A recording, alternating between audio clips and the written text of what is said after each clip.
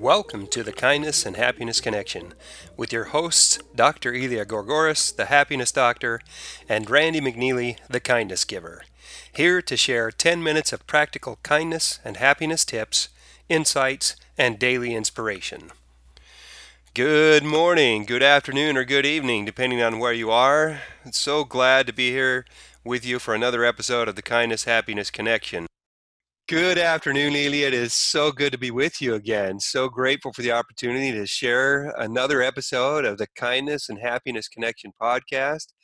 Today, we've got a great topic for our audience. Can't wait to share it. How are you doing today, Elia? I'm doing good. Positive, sun's out. In the midst of this tumultuousness, we're doing good. Again, Glad to hear it. we want to share that with our audience. Never It's give up, never surrender. We're doing good. good. Good. I know that yesterday was a bit of a stressful day, and that was our topic yesterday. Today's another day where we're going to talk about something that's a little bit related to stress. And to introduce that, we're going to share a quote by the amazing Viktor E. Frankl.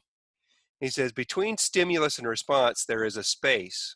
In that space is our power to choose our response. In our response lies our growth and our freedom." What we're going to talk about today is a synonym with stimulus, and that's reaction. Between reaction and response, there is a space. We could use that word in there. Elia, you've been coaching people, you've been counseling people for 30 years or more. And what counsel, what advice, what direction do you give to people when you're talking about reaction versus response? So I think the shorter the space between the stimulus and the more likely is that we will have an emotional response and what I call getting emotionally hijacked. So what does that look like? Road rage. That's a simple example. That's an emotional hijacking. The person is not thinking through the consequences. They're just reacting. Anytime there's some kind of a scandal, would you hear that in the news almost every day? A politician, sports, celebrity, they do something that embarrasses themselves and their families. They didn't think it through. In other words, they didn't play the tape forward, so they didn't respond appropriately. They got hijacked, and usually those are very damaging to us because it's an emotional reaction. The adrenaline is pumping, and rational thinking really goes out the window. I can think of myself when my kids were young. If I got upset about them about something, and I got emotionally hijacked, that was on me. I didn't think about what impact will my yelling have on my kids. I just want them to put their shoes on and get in the car. I mean, really, that's all I want. So if I got emotionally hijacked, what impact did that do to that little person versus like choosing my response? So it's all about choice. This podcast is again about choice and the emotional reactions we have, or hopefully we don't have, and respond appropriately to whatever the stimulus is. It's kind of interesting when we react in an emotional way, like Viktor Frankl intimated here. There's a space where we have the chance to choose, but when we react in an emotional way, we're actually giving the person or the event or whatever happened to cause that emotional reaction or to bring that emotional reaction into us. We're giving power to that thing. We're giving away our power. When we choose to take the time to think about our response and not react emotionally, not react like angrily, then we're taking control. We're maintaining our power. We're maintaining our freedom. And we're maintaining relationships, truth be told. When you have interactions with your little ones and you respond emotionally, how does that affect your relationship with them? The warm, fuzzy feelings go away. Right. Let me give you another example since you brought up relationships with couples. When couples get into arguments and get into fights, they cross a line which I call the point of no return. And that point of no return means that's when they say or do something that even if forgiveness is given later on, the other person will never forget because the damage has been done, the hurt has been done. There's a point of no return if you escalate arguments. And I'm talking about yelling, using profanity, throwing things, whatever, anything like that, they're emotionally hijacked. That's another example of that. We've all been into arguments with our loved ones, and at some point, if things escalate to a certain point, then the reaction times get shorter and shorter and shorter, and then people start cutting each other, putting each other down, calling each other names, getting louder, getting louder, getting louder, and that's that escalation. That's when they're emotionally hijacked. So that's another example. Since I did a lot of marriage counseling and relationship counseling, I saw that all the time, and that's when deep hurt happens, which is this is why this subject is so important.